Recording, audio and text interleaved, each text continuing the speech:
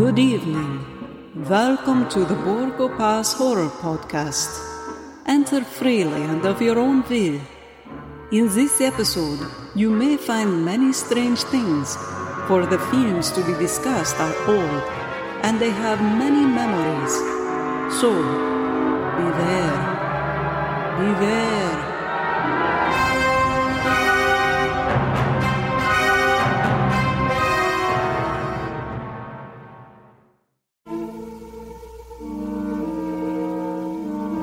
This live tribute to Riku Browning was hosted on March 4th, 2023 by Ian Bates, curator of Universal Studios Monsters on Instagram.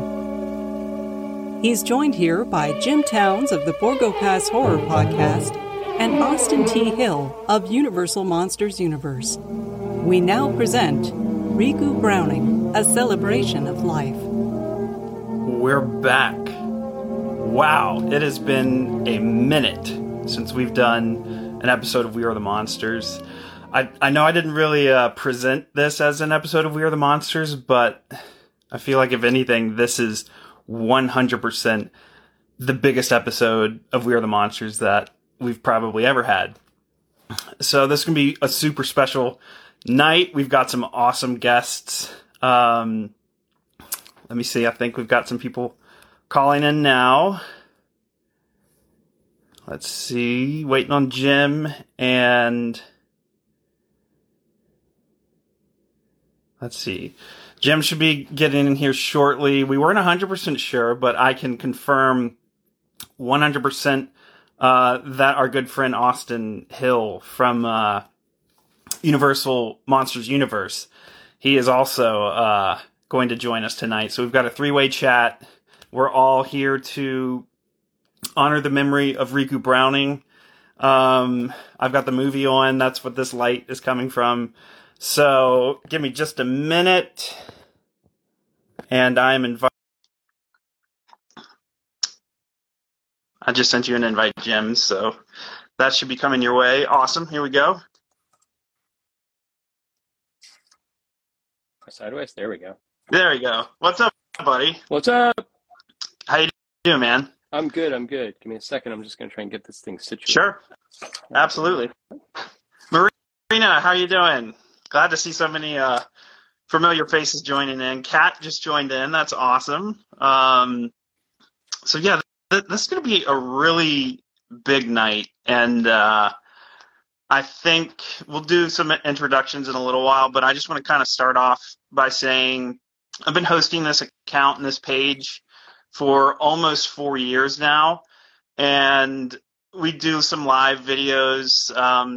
Actually, the last time I went live was with you, Jim. Oh, that was back it? in that was June 2021. It's been a long time, yeah. Did I break something? We haven't done it.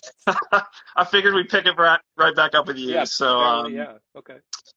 So we're this feels really important, and I was kind of talking to Jim earlier tonight, and this is a big deal. And to me, when I started this account, it was more of a way of me keeping track of watching these films and kind of rewatching these films. And like I said, I started it in 2019, and it's about honoring the legacy of not only the films, the filmmakers, the actors, the producers, the directors, the makeup artists, everything that went into making these films.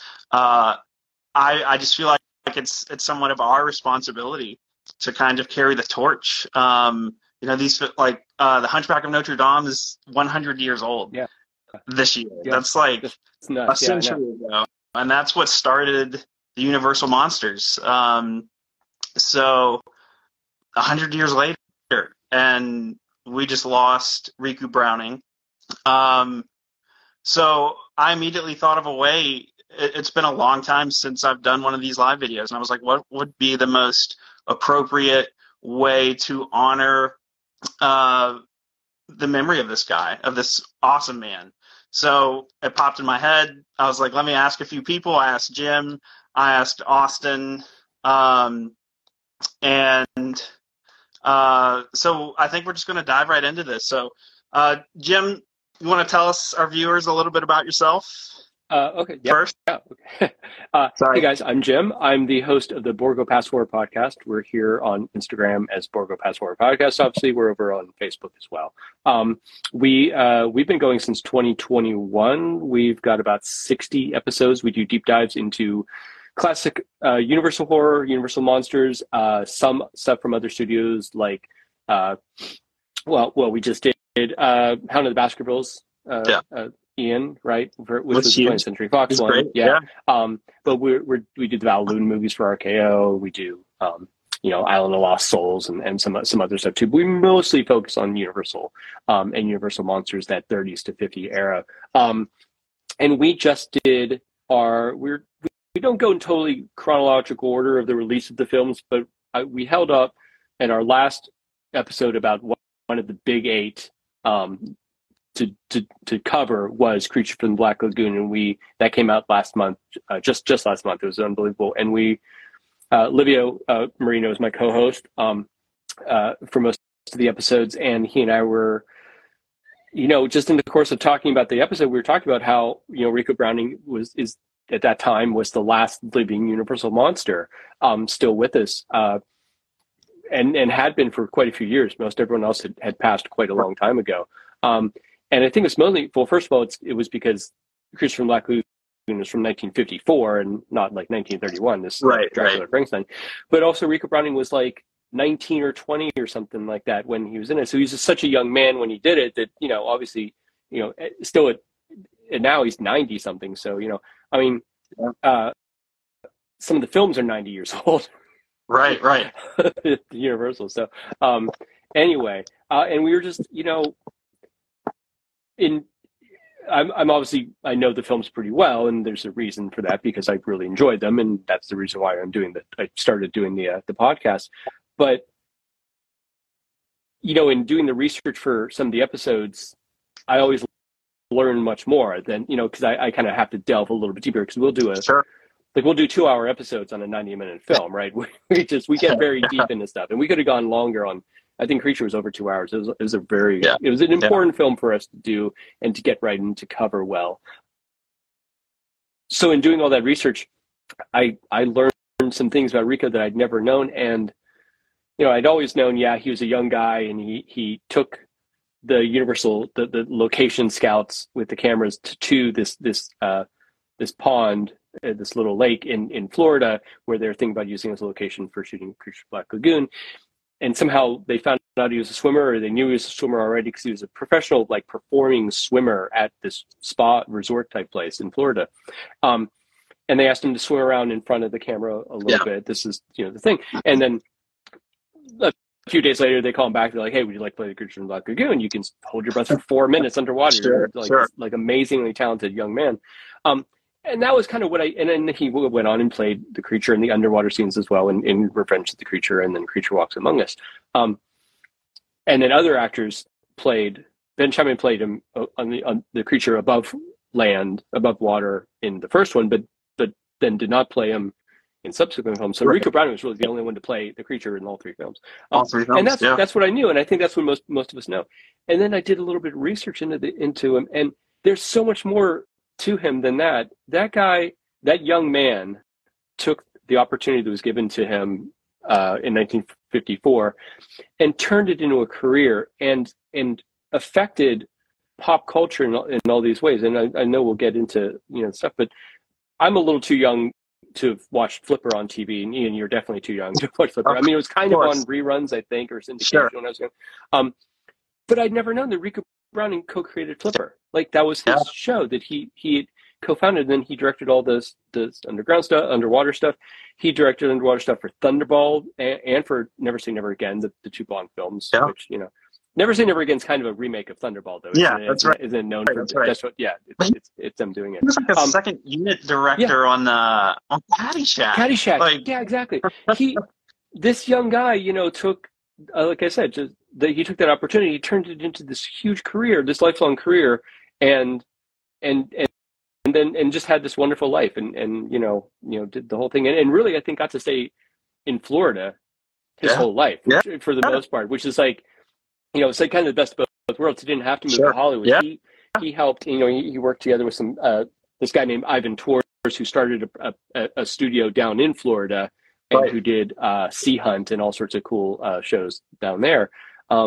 He made a career out of, you know, like a couple miles from home, and it's so neat. I think it's like my dad used to always say, life's about contacts. It's about who you know.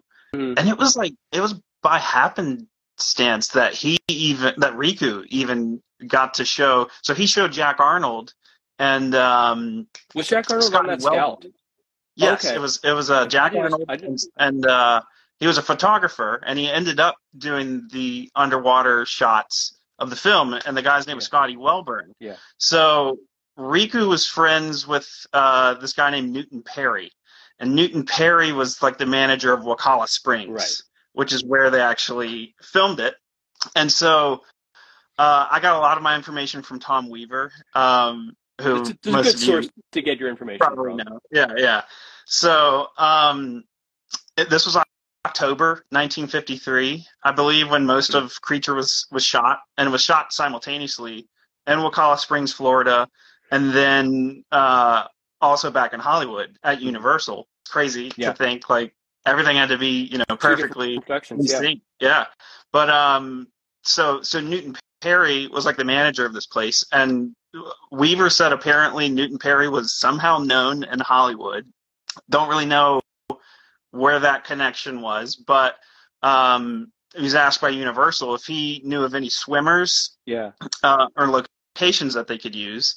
And he was like, yeah, you know, why don't you come on out? And when it came time for the scouts to get there, Newton Perry was out of town in Miami, and he was like, well, hey, let me call my buddy Riku Browning, and I'll get him to show you. And so it was Jack Arnold, the director, and Scotty Welborn. So Riku just picks them up from the airport. And takes them to Wakulla Springs. And, exactly. Yeah. So he said, I did a little bit of research on Wakulla Springs, and he says it's like in the middle of nowhere. Yeah. It was super well preserved, very protected. It was about 5 acres in size, which was kind of a big deal. It was the largest spring and the largest water flow, apparently, in Florida or in that area. Okay. And Riku was a cave diver as well. Yeah. So apparently there was a huge cave as well in the in Wakulla Springs. And so, you know, he took them out here and they scouted it, and, you know, he got in the water and they took photographs and just to get like perspective shots and that sort of thing. And that's how it started. Because there's diving and there's like being able to hold your breath that long, but there's also being able to dive deep too. And that's something like, I don't know. I confessed in the Creature from Black Lagoon episode, I'm not like the hugest swimmer. I can swim, but I'm not, you know. But as far as I understand, like I don't think a normal person can just jump in the water and then swim down like 35, 40 feet. I think you have to like you have to like condition yourself and train yourself how to do that. And also it's harder to hold your breath under that pressure and all sorts of stuff. So that's interesting. So I have to look at my notes because I made them. It's right. Yeah. So Newt Perry, this guy we were talking about, what it sounds like to me is that he basically he helped productions find locations in Florida, and he kind of coordinated some stuff. So it sounds like to me a little bit Riku kind of created his own job, and he sort of took some ideas from what Newt Perry did. Like Rico sort of became the next generation of Newt Perry and kind of took it a little bit further and directed, you know, underwater scenes and stuff. So, but that's Newt Perry's the connection when Wakulla Springs, because Newt Perry and I did want to talk. I want this about Riku, but I do want to talk about her as well. Newt Perry also worked with an actress or a swimmer named Ginger Stanley, and she worked at Wakulla Springs. And as far I didn't uncover anything whether like Riku and her knew each other, but I bet they did. I'm sure it wasn't that big a thing. I think they.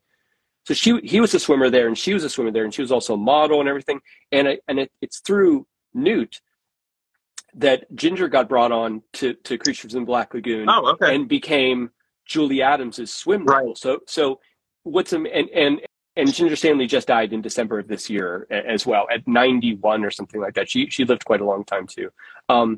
And if you look back at, you just Googled Ginger Stanley. I mean, Julie Adams was pretty, very, very pretty. Ginger Stanley was a knockout. Yeah. Ginger Stanley was just absolutely drop dead gorgeous and in amazing shape and whatever, and a very talented swimmer, obviously. So I think like they kind of got recruited together. And what's fascinating is like when you're watching the underwater scenes of Creature from the Black Lagoon, it's Riku and Ginger swimming together. That's right. They're doubling, you know, well, you know, he's doing the creature, and then she's doubling Julie Adams. Sure. And then she went on and did Revenge of the Creature too. So she did Laurie Nelson's That's right. doubling as well. Oh, yeah. I don't know who did the third movie. I'm not sure. I don't think they shot. I'm not. Did they shoot the third movie even in Wakulla Springs, or did they shoot it all in Hollywood? It was probably all in Hollywood. I didn't think do it was mostly. Yeah. I know they did like pickup shots in Silver Springs. Yeah. Which I've been there. Like when I was 5 years old, we went on a Disney trip, and all right. we went and you know they have the glass bottom in the boat, and they take you out. And I think they did like a few pickup shots at Silver Springs, but the majority of it was at Wakulla Springs. Someone's saying in the chat how Monster Manor 1313 says, we talked with Riku a lot when we hosted him at Gilbration. He had some sweet stories about Ginger. They worked together at Wiki Wachi. It's Wiki Wachi they worked together. That's right. Yeah. Very it's hard to keep all those names. Yeah, no, that it's amazing, and just for these two to have lived so long, both of them, and you know the other thing I think is remarkable in its own way about Riku and about Ginger here too is you know we talk we do a lot of the different films on the podcast, and I guess as with anything, there's a certain percentage of talents that worked on these films whose lives are more or less have tragedy connected to them, you know, especially like in Dracula and you know, Lugosi obviously had his challenges. Helen Chandler had her challenges. You know, lots of this kind of stuff. And then, you know, occasionally you run into some of these people who just, you know, they did their movies and they either got out of the business or they, you know, parlay that into something else. Right. And then, you know, got married, found love, got married, had kids, lived long lives, lived long enough to be well respected and celebrated, and to see like the little films they did, you know, last through generations, and, you know, and pass finally at the end of their lives, like so well regarded. And Riku Browning kind of amplifies that. It's kind of awesome. Yeah. As Kevin Smith says, it's a big bucket of win. It's really cool. Right. Yeah. I love that phrase. Yeah. It's just a great story. Yeah. Great American story. I halfway wonder with the I don't know, the way Tom Weaver was kind of describing like the Newton Perry.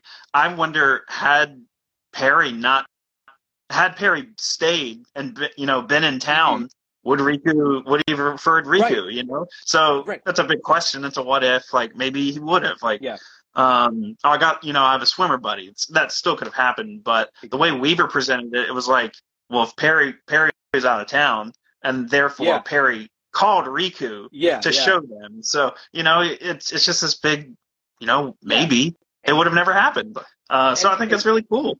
Totally. We talked about this on the episode. Like there were a lot of movies being made in 1953. There were a lot of sci-fi movies being made in 1953, and by different studios, bigger movies, smaller movies. Creature from Black Lagoon was a larger, I would probably guess, sci-fi production compared to a lot of them. But there was no guarantee that Creatures from Black Lagoon was going to end up being probably the best well-known science fiction film of the 50s at the very least, and probably, you know, well regarded in the top 5 science fiction films of all time. It could have just as easily been, you know, come out, made some money, and been done. Because the movie Jack Arnold had done just before that, it came from outer space. It came from outer space. You know, people know it, but it didn't become a. It's not Creature, right? Yeah. Richard Carlson's in it and everything, but it didn't just become Creature. Creature just happened to become Creature from Black Lagoon. And in the episode, I talked about how I think there's a lot of factors involved in that. I would say that if you took out all the underwater stuff, all the amazing. Let's not discount the amazing cinematography underwater, like how they were able to film all this stuff in 3D. By the way, underwater. Yeah. Having found this amazing crystal clear pond or lake to film in, if you took all that out and you took away the swimming scene with Julie Adams where they mirror each other, and if you took away the fight scenes with him and Richard Carlson and Denning underwater, you only have the above ground stuff. Yeah, it's a cool movie. Okay, yeah. And he stalks them or whatever. It just turns into kind of a monster movie. I think it's the underwater stuff that I just don't know how much stuff like that anyone had ever seen before. Yeah. And it sold this idea of this thing. Like I said, it's from Earth, but it's really from another world. It's from this underwater world. And you understand why these people coming into the Black Lagoon is such a violation to the creature, and why he gets so defensive and aggressive in defending it. And all that is that it's the acting. It's not just that Riku Browning could swim, and not just that he could, do these fight scenes underwater, which, by the way, I talked about this. That's some they're fighting and rolling around in each other, and they're underneath caves and stuff like that. That's sketchy stuff.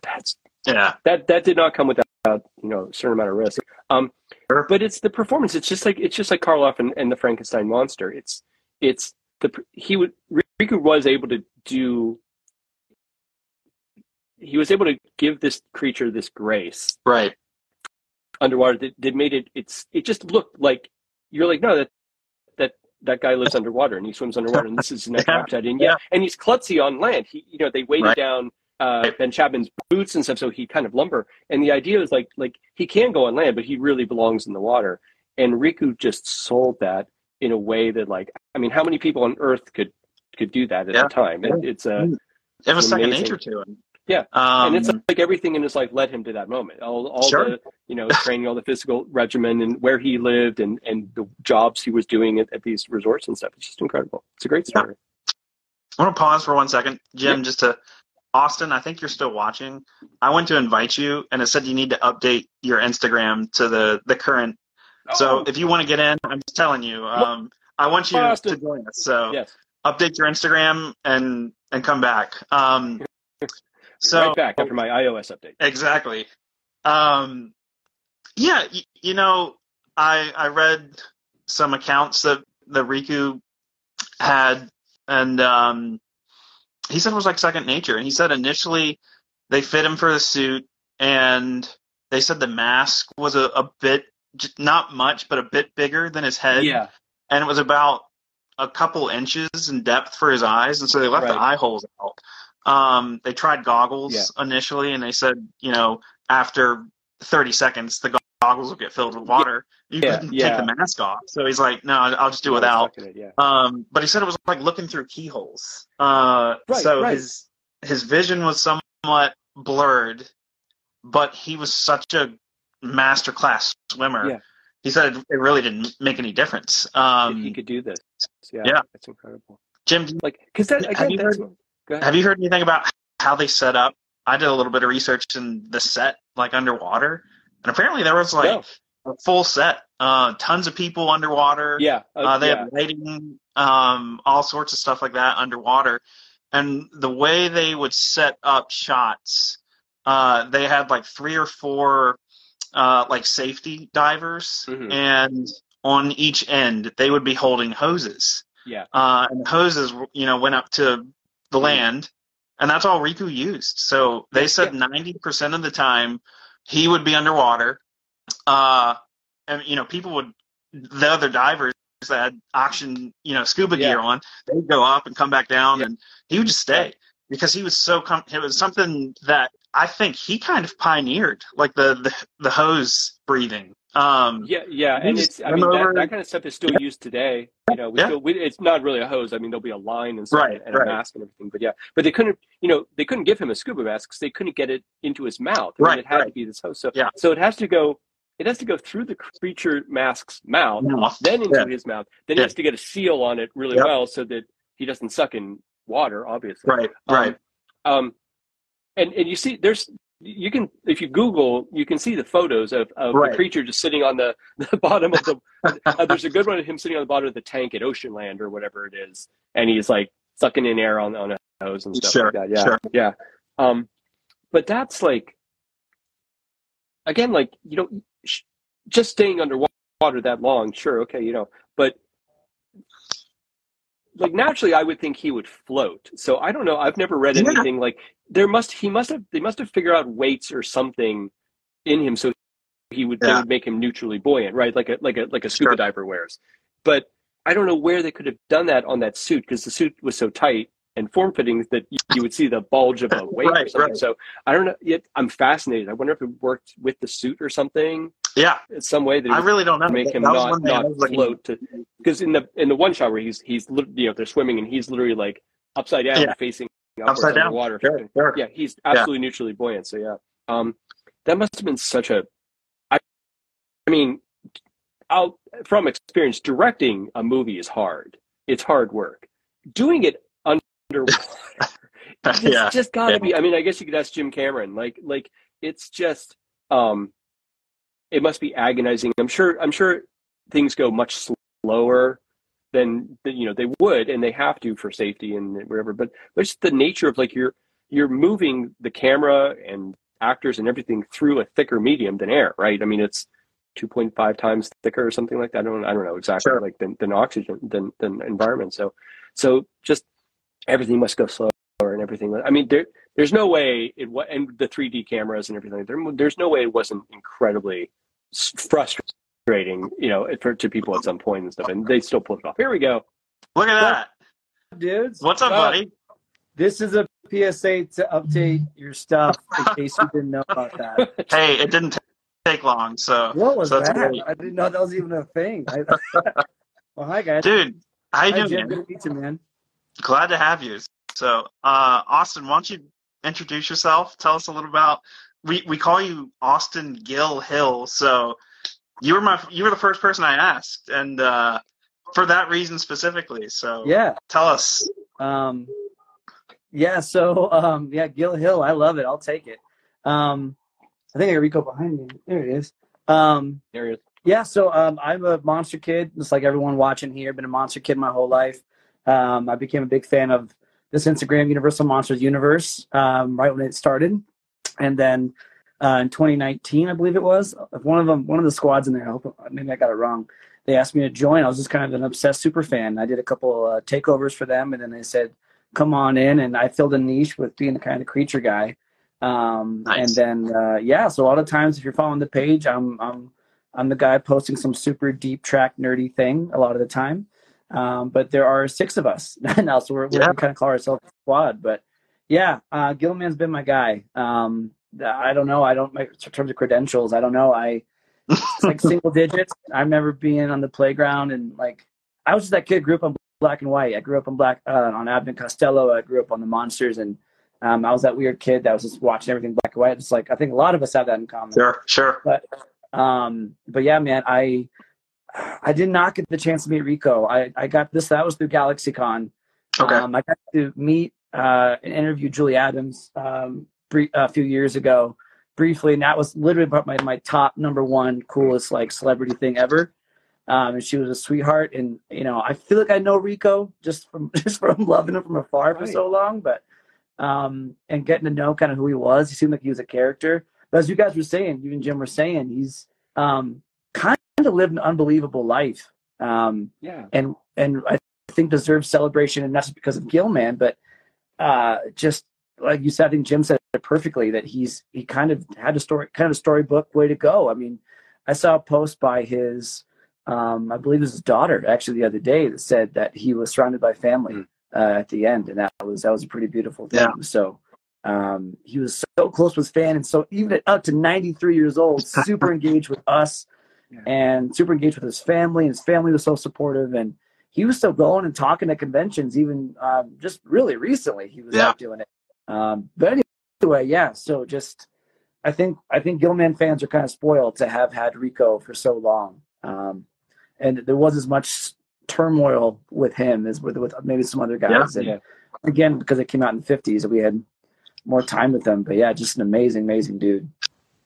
Absolutely. Well, dude, thanks so much for joining. I know we had a little bit of structure, but I think we're just going to kind of chill and talk about Riku, talk about the creature, however it goes. I know I'll tell this story since you mentioned that I did get to meet Riku.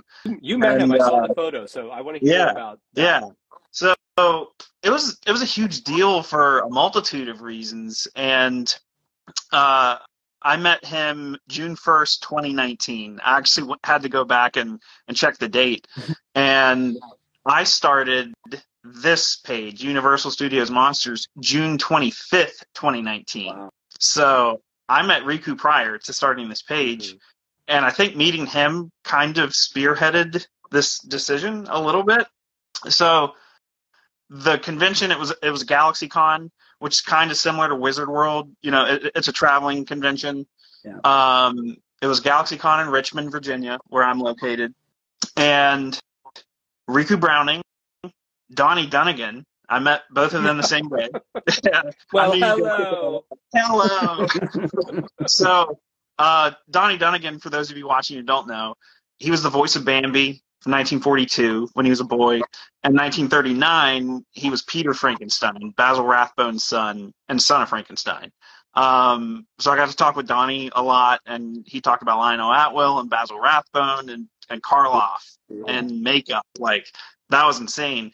But I also, on a sidebar, I met Kevin Conroy that day too. So rest in peace, Kevin Conroy. That was a big day. So Riku, Donnie Dunnigan, Kevin Conroy. But Riku, there was not a huge crowd, which I always say the Universal Monsters is somewhat of a niche, you know, and that's fine. And we've got plenty of folks in here watching, but not a huge crowd.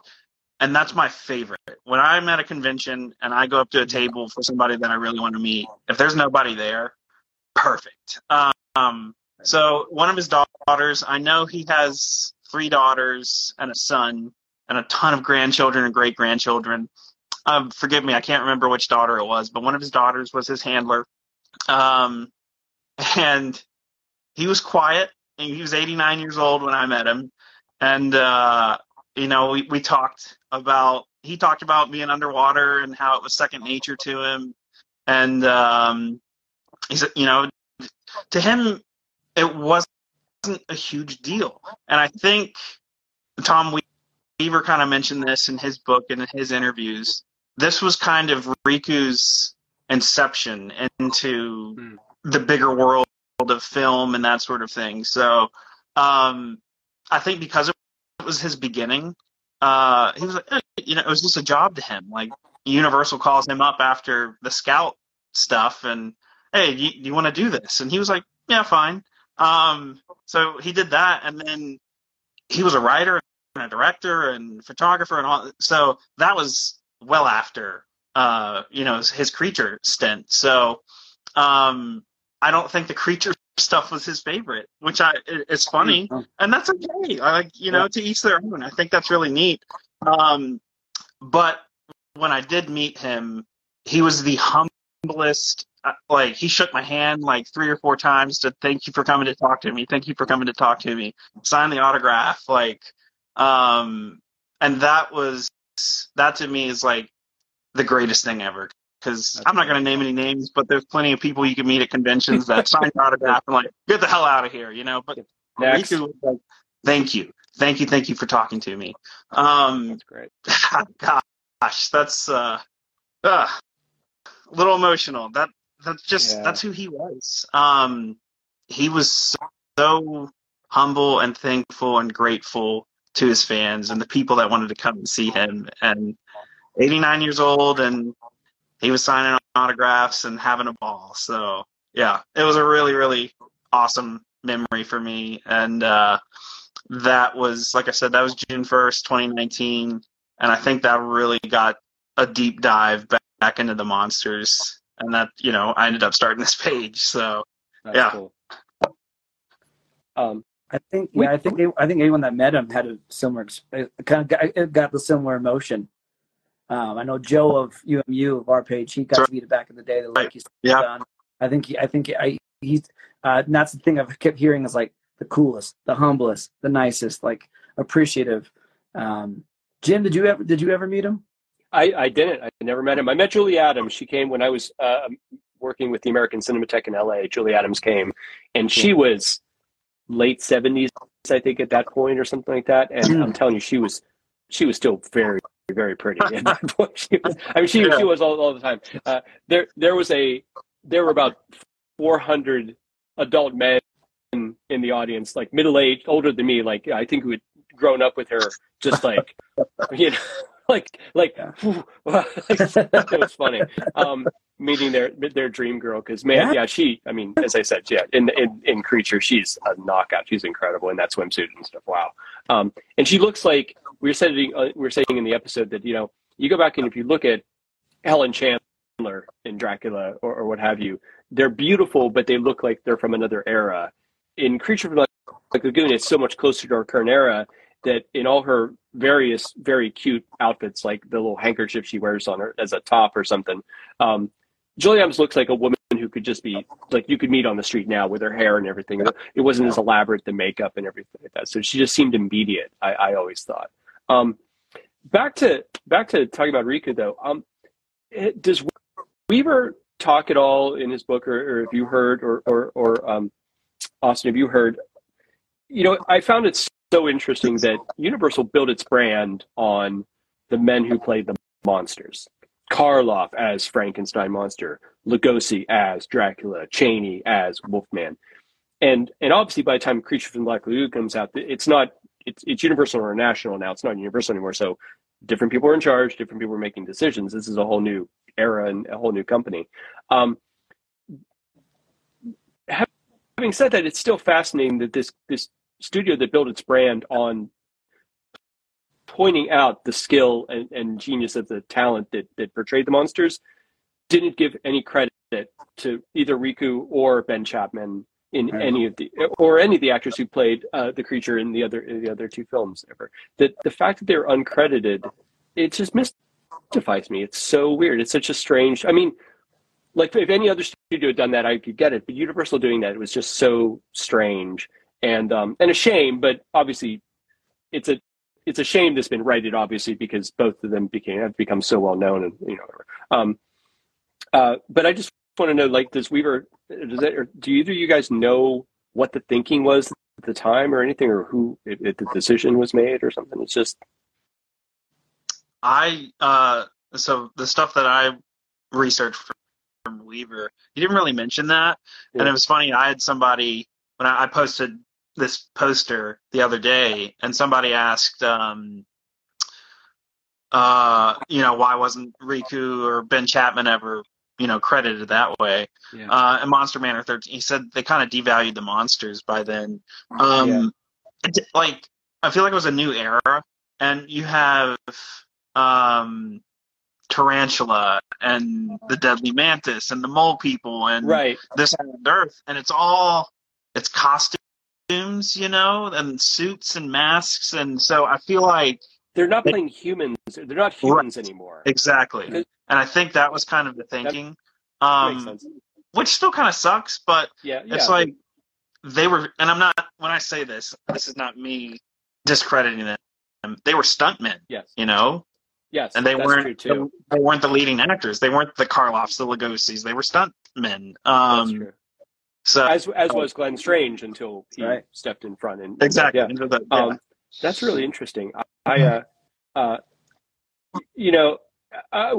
talked about it in our Creature episode, how it's amazing. The Creature is such an interesting part of the Big Eight at Universal, because all the other monsters have some connection to being human. Like I said, like Dracula was once a human. The Mummy was a human.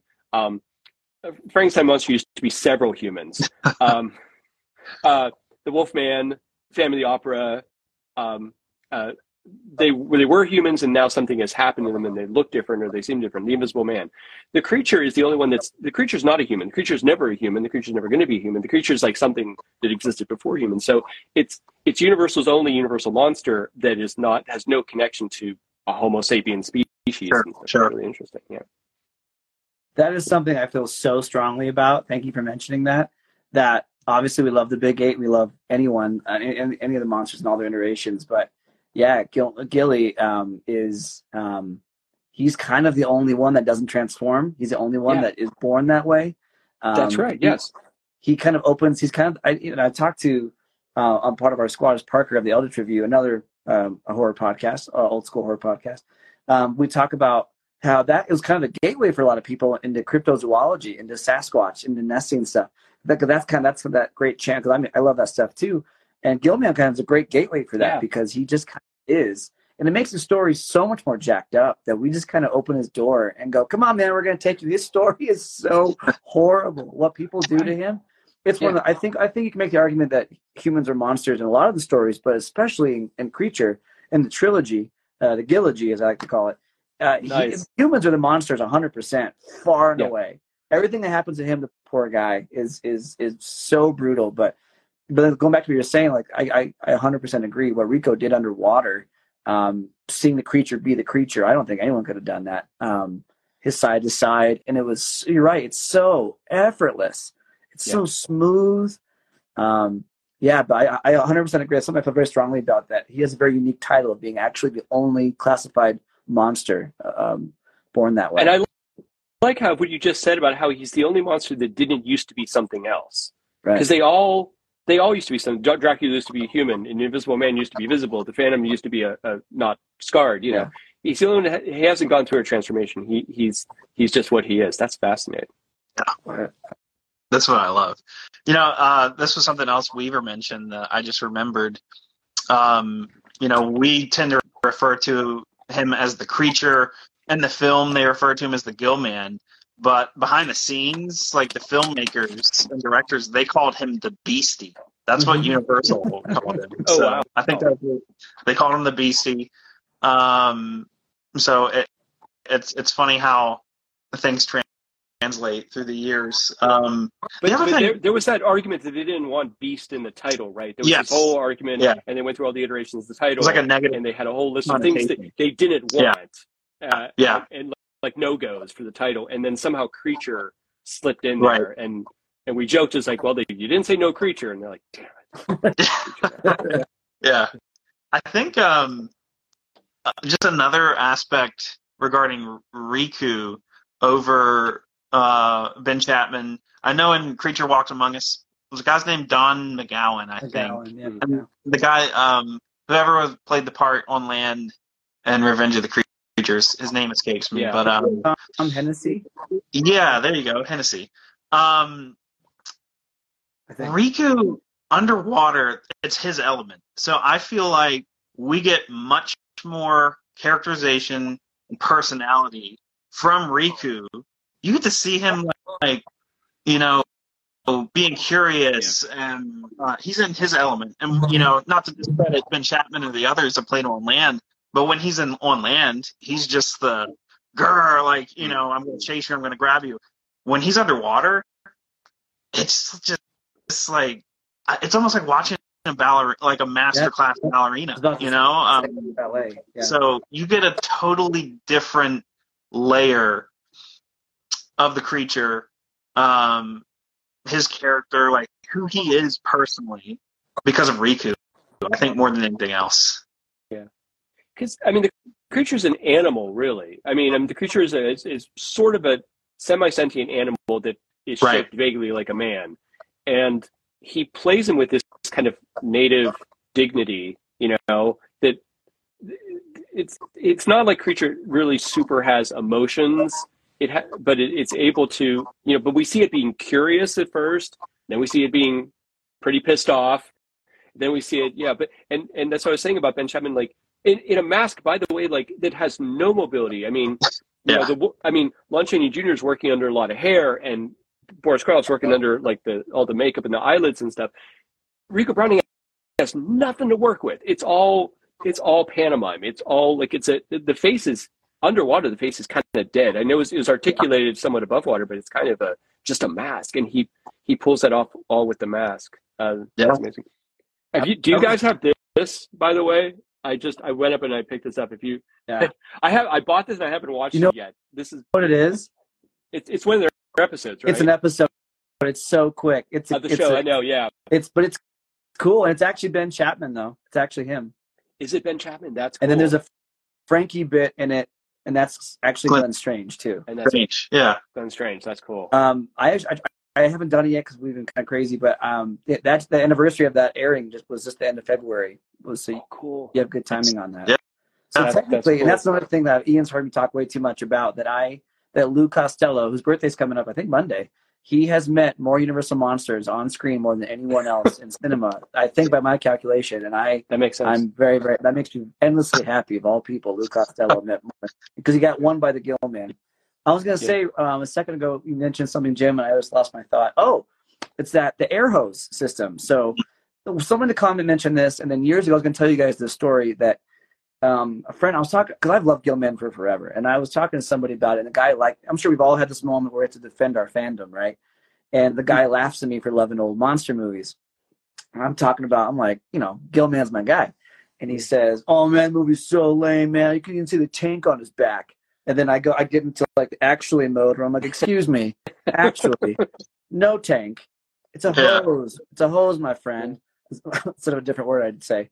But Rico learned to swim that way. Rico learned to dive with a hose. And I heard him later in life said someone asked him, "What do you think has changed most with the diving industry?" And he was like, "You wear too much. You're wearing way too much."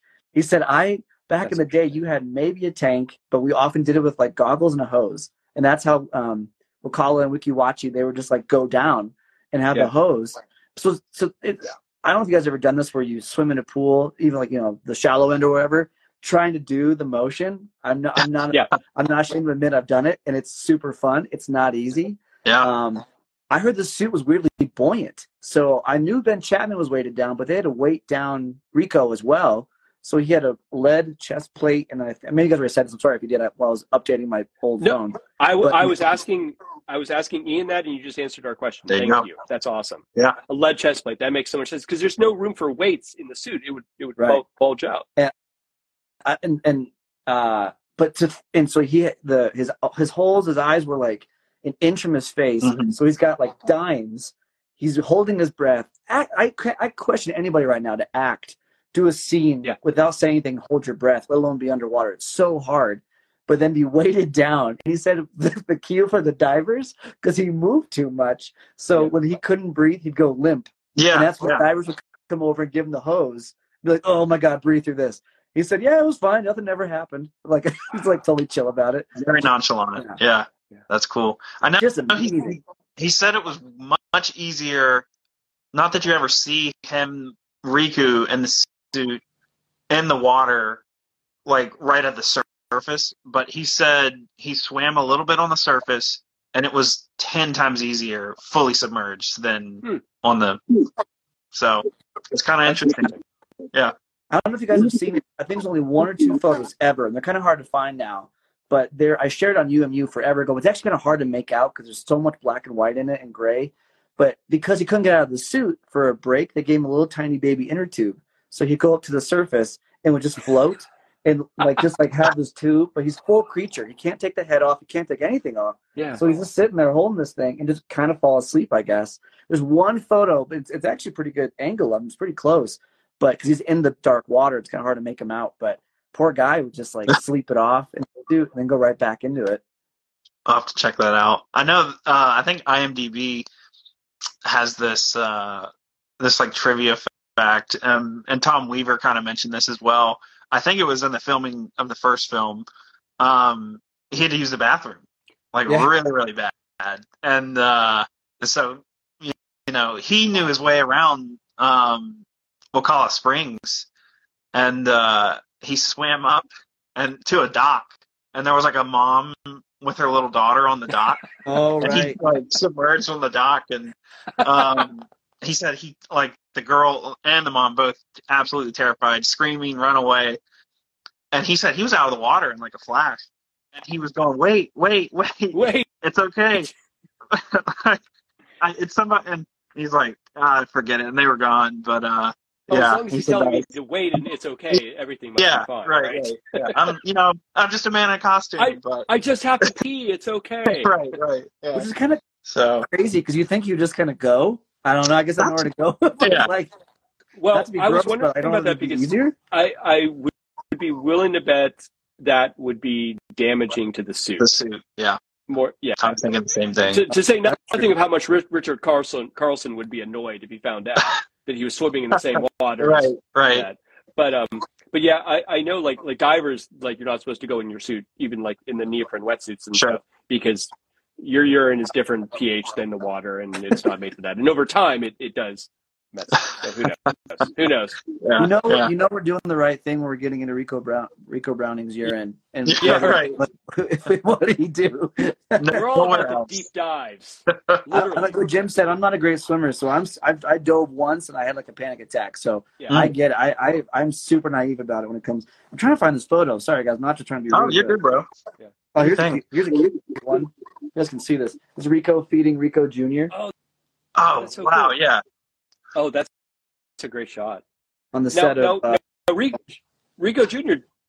went on to do the same thing, right? He was a swimmer and I think he acted underwater and he did stunts and stuff, I believe right? so. Coordination. Yeah. Did he really? That's really cool. I don't know if I follow juniors very often. I heard about the daughters a lot, but I haven't heard about. I was thinking about that today. Like, what's going on with Rico Jr.? I don't know if Rico Jr. is still alive at this point, or I don't know if he did that for a while and didn't do it. I'd have to let's circle back on that and see if we find out anything. That'd be interesting. Yeah. To know.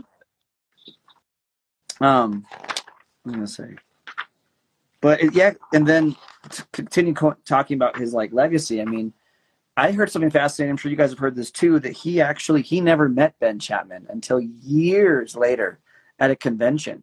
Like they never had any reason to merge. That's hilarious. And they're working 3,000 miles apart. So, right. And there were no like horror conventions in the 1950s. Yeah. So they wouldn't have. That's fascinating. By Rico's calculation, he said he didn't start getting notoriety for it until about 20 years later. Yeah. And people would write him asking for an autograph, and he didn't have photos. He was like, I don't know. Right. And some fans sent him one. Then he just made photocopies of that, and that's what he would send to fans because he's like, I don't have any. Sorry, guys, I don't know. But coming back to what you were saying, Ian, it's like, I think if he had to pick what he's most proud of, it may not have been Gilman, but he still loved that it happened. But I think his directing work was his biggest passion. Yeah. And I mean, he said something about, they say in film there's ABC, never film with animals, boats, and children. And that's pretty much what Flipper was. So he said I did everything we weren't supposed to do, but it worked okay for us. Yeah. That's funny. Because he co-created Flipper. He just directed Flipper. Co-created Flipper. That's nuts. And like I was saying to Ian, Austin, like, I'm too young to.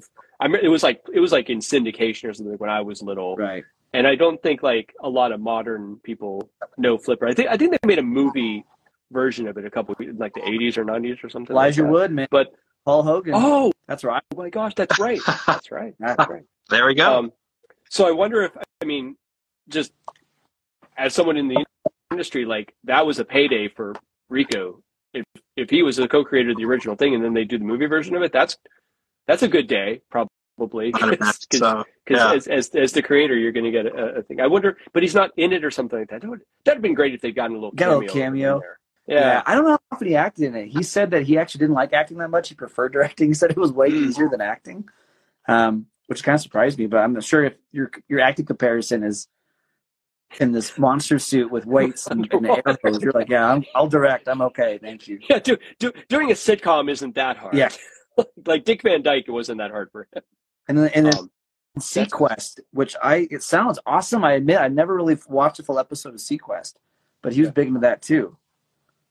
That's amazing. I asked my mom. Of course I was aware of Flipper, but I asked my mom, and she was like, "Oh yeah, I remember watching Flipper," and so that was cool. She definitely recognized that. Flipper was like a phenomenon. I mean, it was like a big show. It went many seasons. It was that's funny. And it was Rico. It was a film first. They did a film, and then it was a TV show. Is that what it was? Oh, yeah. Okay, that's neat. Let's work with dolphins. That's fascinating. So he had kind of a funny old world perspective. I'm a big animal guy, so I think honestly, it's that time of anything with animals is probably pretty dated. But he talked about filming with. He talked about what sharks are easiest to film with because I think there's tiger sharks in the James Bond stuff. yeah, He was like, "Yeah, we got tiger sharks down there, and we would do this and this, and then the tiger sharks. If they'd go in a straight line after we were down there, so they were easier to film. Bull sharks would turn back on you, so that was no good. But tiger sharks would just keep on going." He says all nonchalantly, and someone asked him, "Do you ever have a moment you're scared while making these movies?" He was like, "No, not really. No." He's like got tiger sharks around him in James Bond and vehicles and like a stunt team. He's like, "No, we were okay. We had a lot of safety measures. We were okay." It's funny you doing that, Austin. That's what he was like. Like when I met him, he was just it was fine. It was fun. And Tom Weaver said the same thing. Like, that's kind of when Universal called, and said, "Would you like to play the part of the?" Yeah, that's fine. Okay. He wasn't like, yeah. So I halfway wonder. Like you mentioned earlier, Austin, when it wasn't until like about 20 years later that he started getting, fan service and fan mail and that sort of thing. I wonder if Forey Ackerman and them, had something to do with that. That would not surprise me. Yeah. Because I feel like that was like a big resurgence, and that's like the first generation of Monster Kids was honestly because of that. So I think we're seeing that now. That trend exists today, especially the kids that watch something and it gets panned by critics or it does terrible. Then those kids grow up and championing. You know what I mean? They regale it later, and then it gets a new life. And I kind of wonder if that's what happened with Gilman, because you hear about Bob Burns and Tom Weaver, and you hear about these guys. They loved Gilman from like day one. They said, was it Bob Burns said he would just go and watch it over and over and over again in the theater? Like that was a day you could pay for a ticket, and it was all day, and he would just go and watch it over and over. So I wonder if they kind of grew up and were like, hey, is there a suit left over? Is there anything left over? Like, can we love you?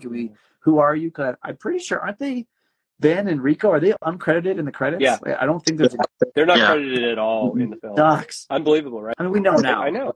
That Yeah. sucks.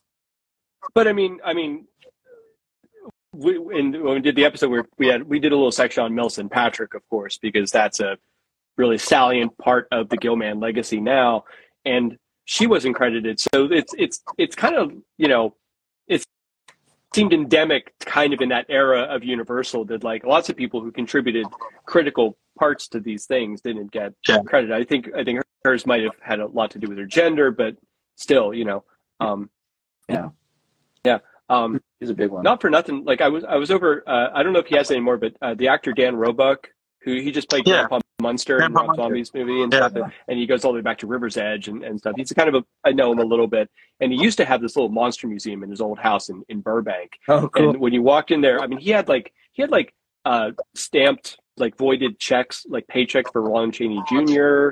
He had, and he had like original Planet of the Apes costumes, but he walked in and he had an amazing recreation of the creature suit on a mannequin, just standing there doing this and stuff like that. I'm sure if you look up, there's some photos of. So I got to like stand, and sadly, it was right before like smartphones were a thing, so I didn't have a camera taking photos of this thing and everything like that. But it was pretty rad, and so I don't know if you guys have had this experience, just standing next to what would have been life-size replication of it was probably the Ben Chapman suit, standing there like first of all, the Gilman's hand is this big. Yeah. It's the size of a basketball. And you see it in the movies, like how he covers their face with that. But the Gilman was gigantic, and so the other thing you realize is like Richard Carlson was pretty tall and stuff, because like I looked like a midget next to the costume and stuff like that. So, but it had to be because like. The thing we talked about is like it's the 50s now, and Carlson and who plays the other guy, Richard Denning. The actors themselves are getting bigger physically. Like it's not like in the 30s and 40s like Humphrey Bogart is sort of average 5'8", 5'9" height. Now like you've got taller actors. Yeah. David Manners. I think David Manners was he was like probably 5'11" or 6 feet. Right. Take a shot. We mentioned David Manners. But as the guys get bigger, then the monsters kind of have to as well. And then so by the time you get to House of Frankenstein, you've got Lon Chaney Jr. facing off against the Frankenstein monster. So you have to have Glenn Strange to have that altitude to tower over him.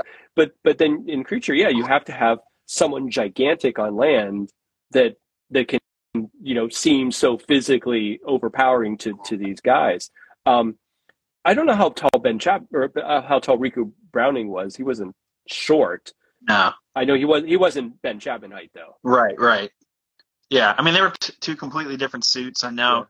Yeah. I know Tom Weaver said neither of the suits lasted much longer. I mean, by the time they started, so they knew Creature was going to be a hit, right at the premiere, and they said they immediately started the script for Revenge.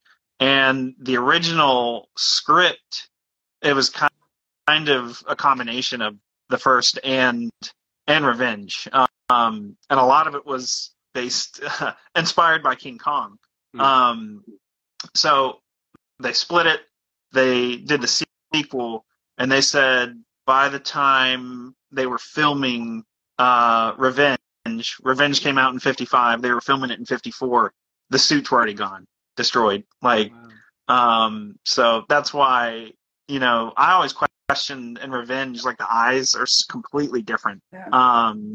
Than I think I'm partial to the first one just because of the eyes on land that Ben Chapman had. They were fantastic, and then you get these they're big, they're pearlescent and stuff. Yeah, they're really neat. Very different than the Revenge suit. But they had to redo the suits, and they didn't even have the molds. I think years later they just downsizing and getting rid of, and they tossed the molds for the suits, the casts. So that's unfortunate. So nothing of the original suits remain whatsoever. Which are some crazy good recreations out there, though.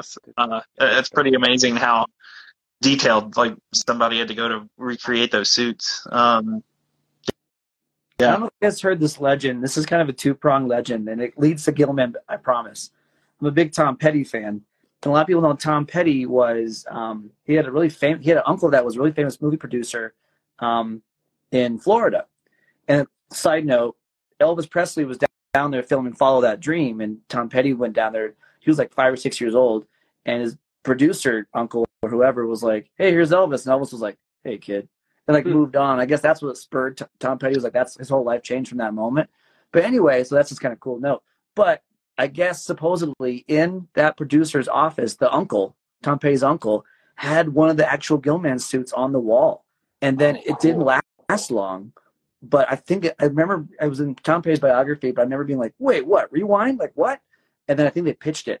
So it's kind of crazy to think at one point, one of the suits we might have seen in this movie ended up in Tom Petty's uncle's office. Maybe Tom Petty saw it. That's kind of crazy.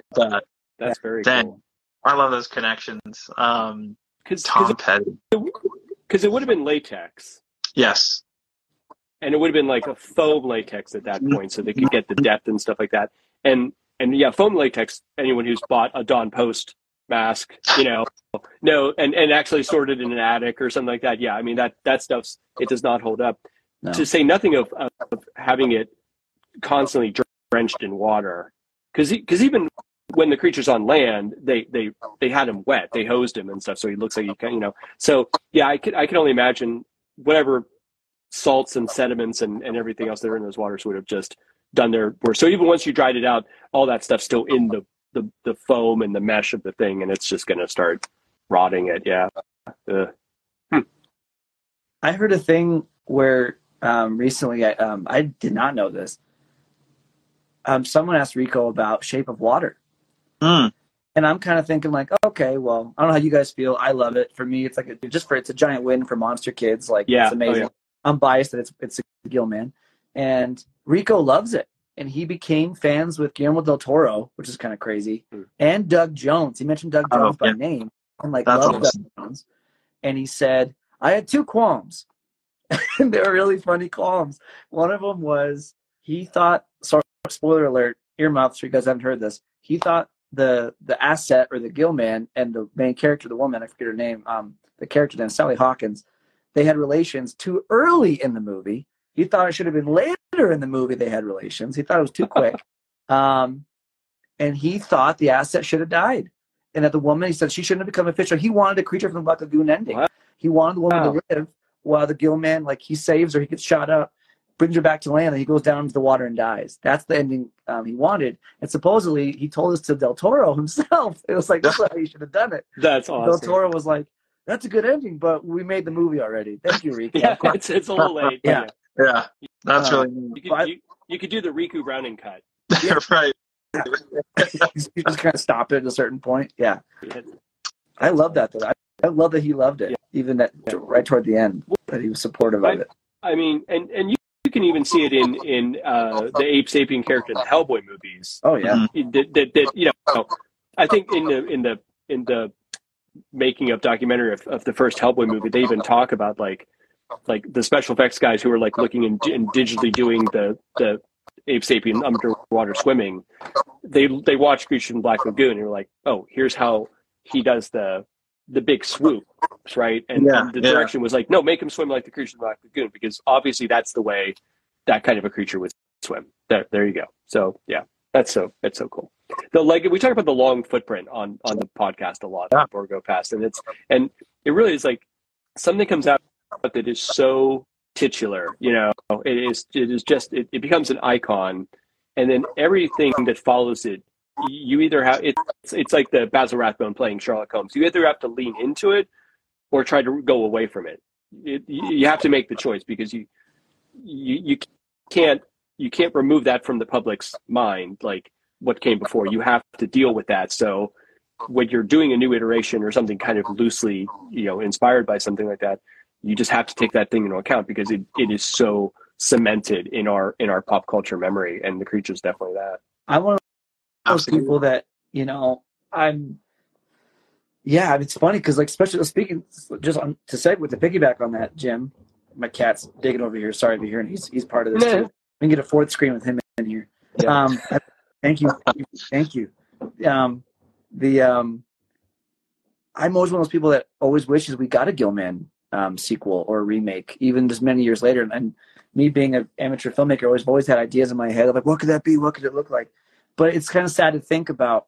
I only bring that up because it would have been really cool to see a Rico cameo, because they would have done it. Yeah. And I was thinking this last night. You guys can tell me if this is maybe blasphemous, but calling the boat the Rico.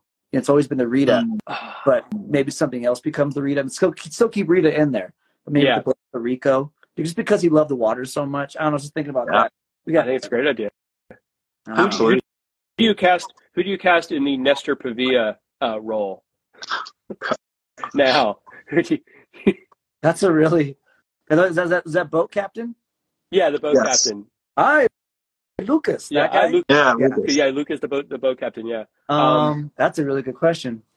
You know who I'm thinking of is who'd be great is what's his name? He played Dr. Octopus in the Spider-Man movies. It's funny you said that, because I thought that too. Alfred Molina. Alfred Molina. When Alfred Molina would kill that thing. That's funny you said that. I thought that too. Like, I feel like Nestor Pavia, like anytime anyone after that plays like a slimy captain of a little cheap ship, you either have to decide, am I going to lean towards Nestor or lean away from Nestor? Because he just that is that character. He figured out how that character works, and everything else that came after has to deal with it. It's funny.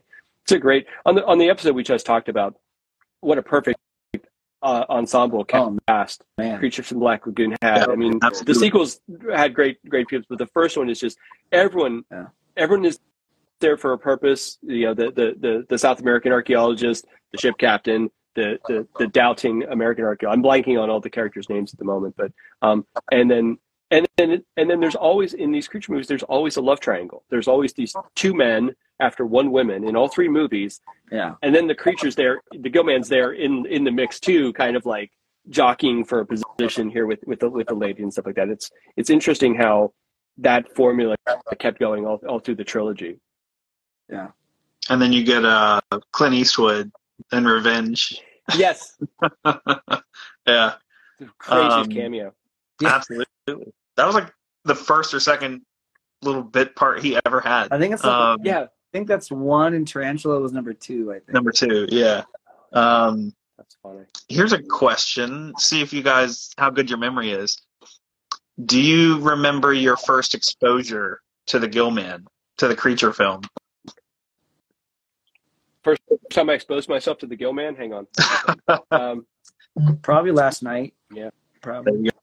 Yeah, I love it. No.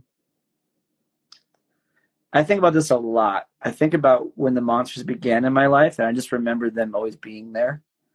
I know I was single digits. I know I was a Blockbuster kid. I was dad renting videos from Hollywood Video. We talk about this a lot, Ian, and how the VHS have come back in quite a many ways.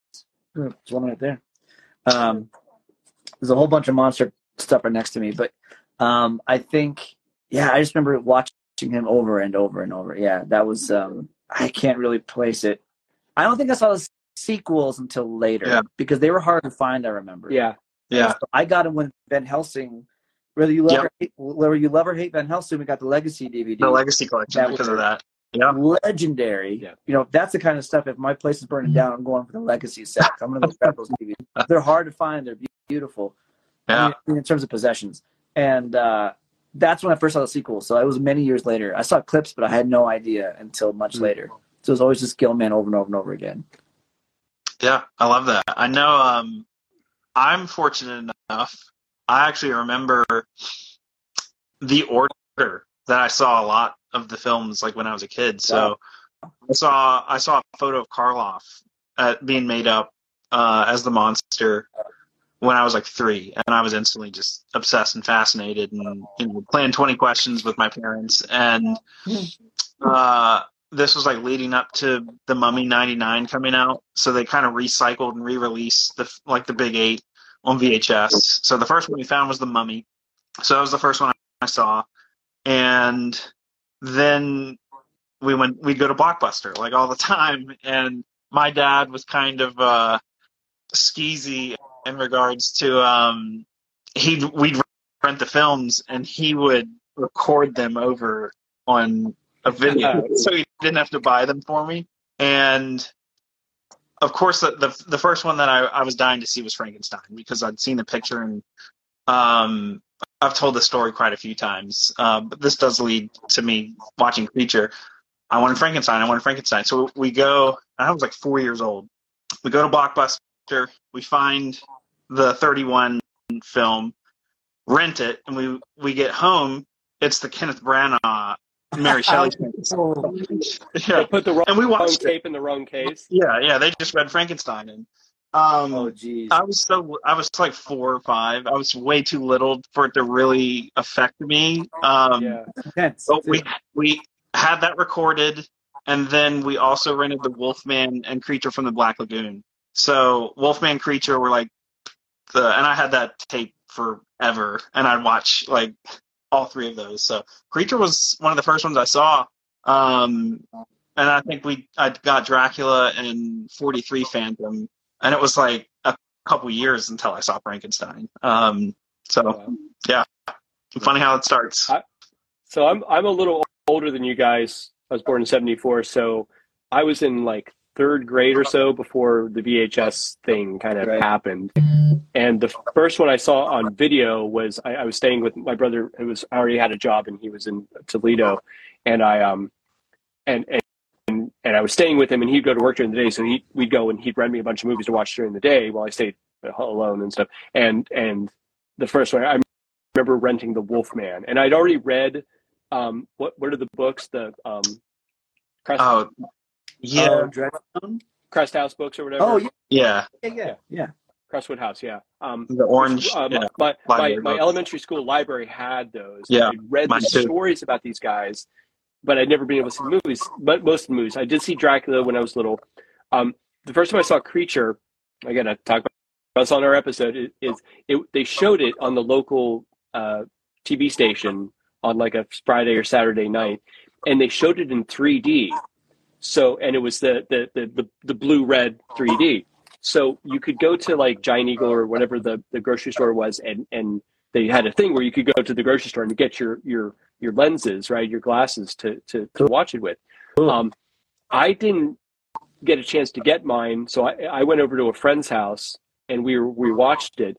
And that's, as a young man, that's when I realized that you really can't watch a movie very well that's in 3D when you don't have the glasses, because we only had the one pair, so we kept switching back and forth and trading back and forth. And I just remember a lot of that movie just going like, oh, it's really hard to watch, and I'm getting queasy. But that was the first time I saw that. And then I think they showed Revenge on TV at some point locally at some point too. It was really cool. But then I don't think I saw Creature Walks Among Us until the Silvertop VHS series came out. I was in college when those came out as in the waves, and it was, I'm staring at them right now. That was when I really put one thing I love about the Creature from Black Lagoon movies within the Universal canon. It's a trilogy. Mm-hmm. Yeah. It's not just a bunch of movies that just kind of kept going until they finally met Abbott and Costello.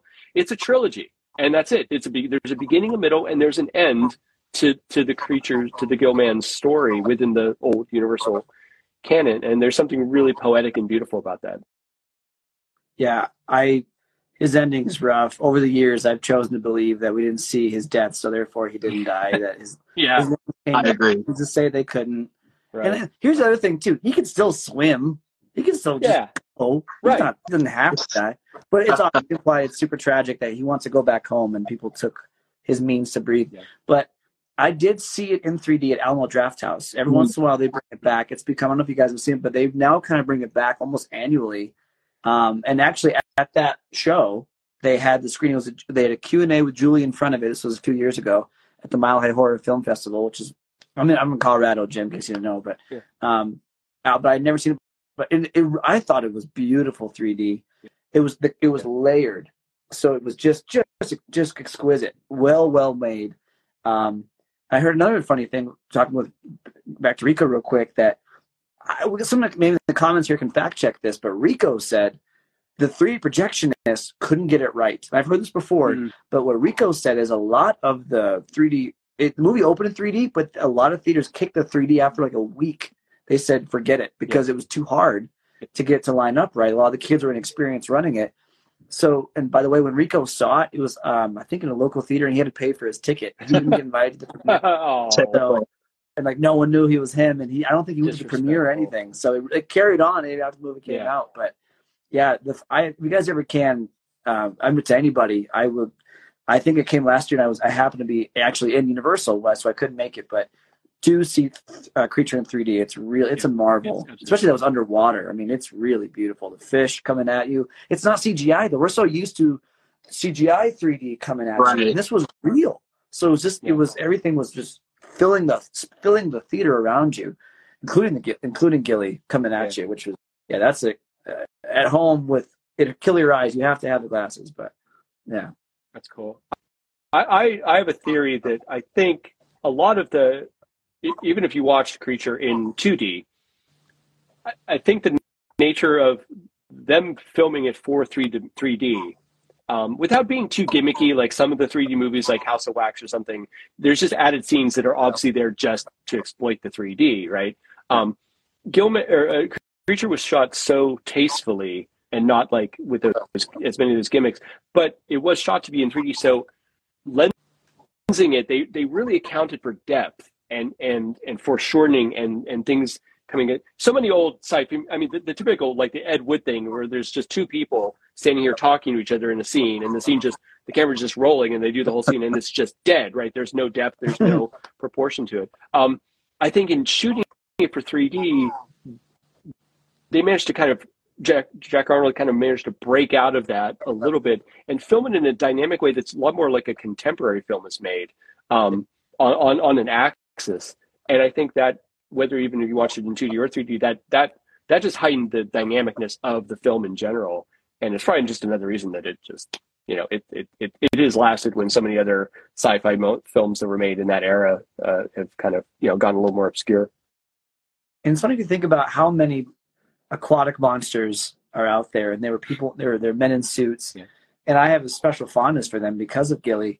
But if you think about it, even by 50 standards to now standards, tell me if I'm wrong, but I can't think of any kind of swimming or action underwater with someone in a suit that was nearly as good as Rico. I mean, yes, there's Jaws and stuff, but I mean, like in a suit swimming, and how vibrant it looked, and how rich and ballet-esque. Yeah. I mean, that's, I think, the thing that captivates people when they first. I've shown that movie to many people for the first time. Yeah. And they kind of want to laugh at it, but it gets to those scenes, you kind of forget. You're just watching him be. It's that's beautiful. That's what great is. But absolutely. Yeah. No, I couldn't agree more. I think I was racking my brain earlier trying to think of, what else is there that you could compare this to? And there's nothing. Like, I mean, you get the Gill Man. He shows up in Monster Squad, but he's never really in the water. Kind of shows up. Yeah.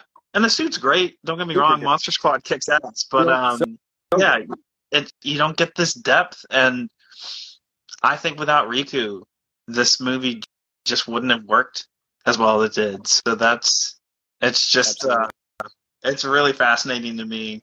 Yeah, I think the fact that the three of us are sitting here talking about this, it's like, how freaking awesome is that? Like, we're having this conversation, and you're in Colorado and you're in LA and I'm in Virginia.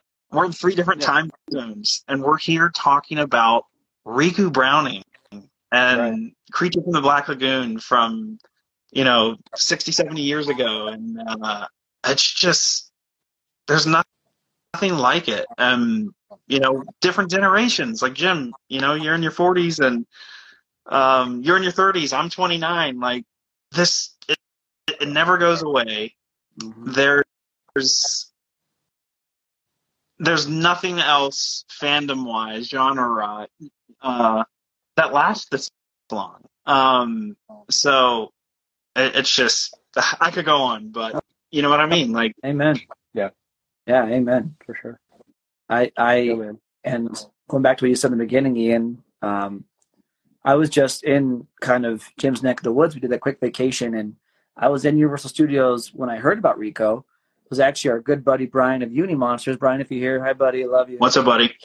He texted me because we were going to meet up with him later that day. Hey man, Austin, I think Rico passed. And I'm like, no way. Yeah. I was in Universal about to ride Mummy, so a Universal ride. And I found out about a Universal brother. So the news was broken to me about as best as it possibly could be for being a lifelong Gilman fan. But I think you're absolutely right. I think, and then Disney is celebrating. We were in Disneyland for a day. Disneyland is celebrating 100 years this year. I didn't know we did a Warner Brothers tour. They're celebrating 100 years this year. Yeah. And we got Hunchback in September, kicking off 100 years of Universal Monsters. 2023 is killing it for 100 years. Absolutely. There he is. Hey, Brian. Yeah. Blackheart. So, anything else you guys want to talk about? Riku, any final thoughts? Anything? I think you summed it up really well, Ian. I just the longevity of this thing, when so many other movies, there were perfectly great movies of similar type, similar era, or whatever. And you can extend this to all the big Universal films too, like Sure. We delve into a lot of like the smaller, more obscure, like Night Monster, Jungle Woman stuff on the podcast. Yeah, Jungle Woman, exactly. We have fun with those, but like some of these just left. You could call it a mark. Some of them left a scar on pop culture. I mean, they just put it in there and have never managed to go away. And it's just cool for me as someone who grew up in the 80s, loved digging these, which. Like, I was nerdy then for liking old movies then, right? I mean, not everyone did, but everyone was into Freddy Krueger and Jason and stuff. But I was into those too. But I also had this pocket here, like, from these things. And that you guys are younger, and then like all the people listening to this and stuff of all different ages and stuff. Again, this is like, America, we're a culture of different ideologies and thoughts and opinions on things and stuff. And I think these things that everyone can unite on that span generations and ideologies and politics and stuff and thoughts. These are wonderful things that we have, and anything that we can share like this is just a wonderful, good thing. And if it's about a aquatic monster who wreaks vengeance on a bunch of humans who have intruded into this thing, then so be it. That's what it is. It's just as valid as anything else. So I'm I'm happy you guys do what you do on your Instagram accounts. I love like the stuff you guys post. I really enjoy like logging in and checking what you guys do and stuff like that. And it's awesome that there's so many like-minded folks out there loving the things we do. And Ian, thanks for having me on. This is great. Yeah, absolutely. Yeah, thank you for doing this, Ian. I don't know if you caught this at the beginning, Austin, where I said to Jim, like, this just felt important. And, we've done plenty of live streams, and there's, 60 episodes of Borgo Pass, and everything is relevant, and everything has value, and everything has a purpose. I think losing Riku this past week,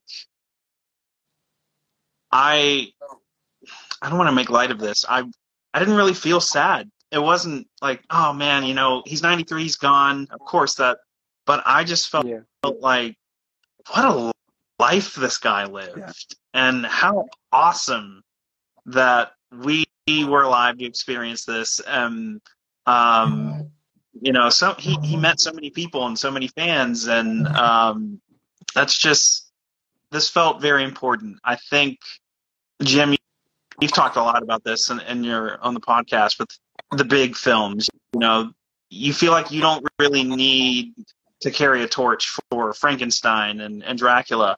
I felt I needed to do this for Riku because the average person may know Lugosi and may know Karloff, Lon Chaney Jr. and Sr., but most people don't know who Riku Browning is. And, a lot of us in the fandom, of course, know who he is and that sort of thing. But average Joe doesn't know Riku Browning. And, you go from Creature to Flipper to his James Bond films to Caddyshack. And it's like he had a hand in all of these. And, like, how awesome is that? So it's about the legacy. It's about honoring him, making sure that these legends never die. They're always going to be on the films, but I just feel like we got to get the names out there, and they're never going to go away. So thank you guys. Thank you both for joining. This was huge. This was a lot of fun. So we'll have to do this again sometime. I know, like I said at the beginning, the last time I did one of these We Are the Monster episodes, it was like June 2021. It was Jim and I. So I've been away too long, and this was great. So we'll have to do this again.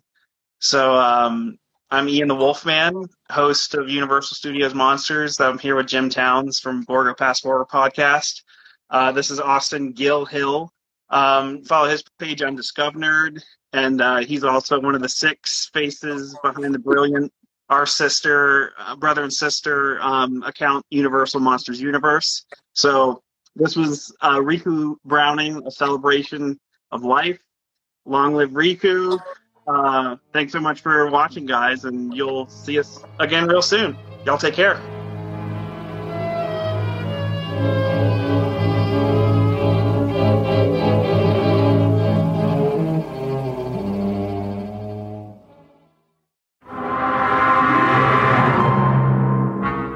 Thank you for listening to this episode, but the fun does not stop here.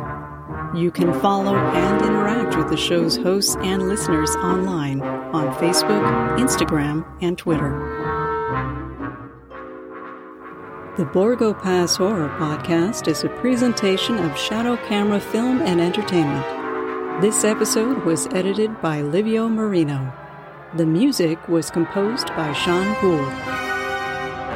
Opening and closing narration are by me, Kat Ahrens. Show titles and graphics created by Jim Towns. Thank you for listening, and we'll see you next time on the Borgo Pass Horror Podcast.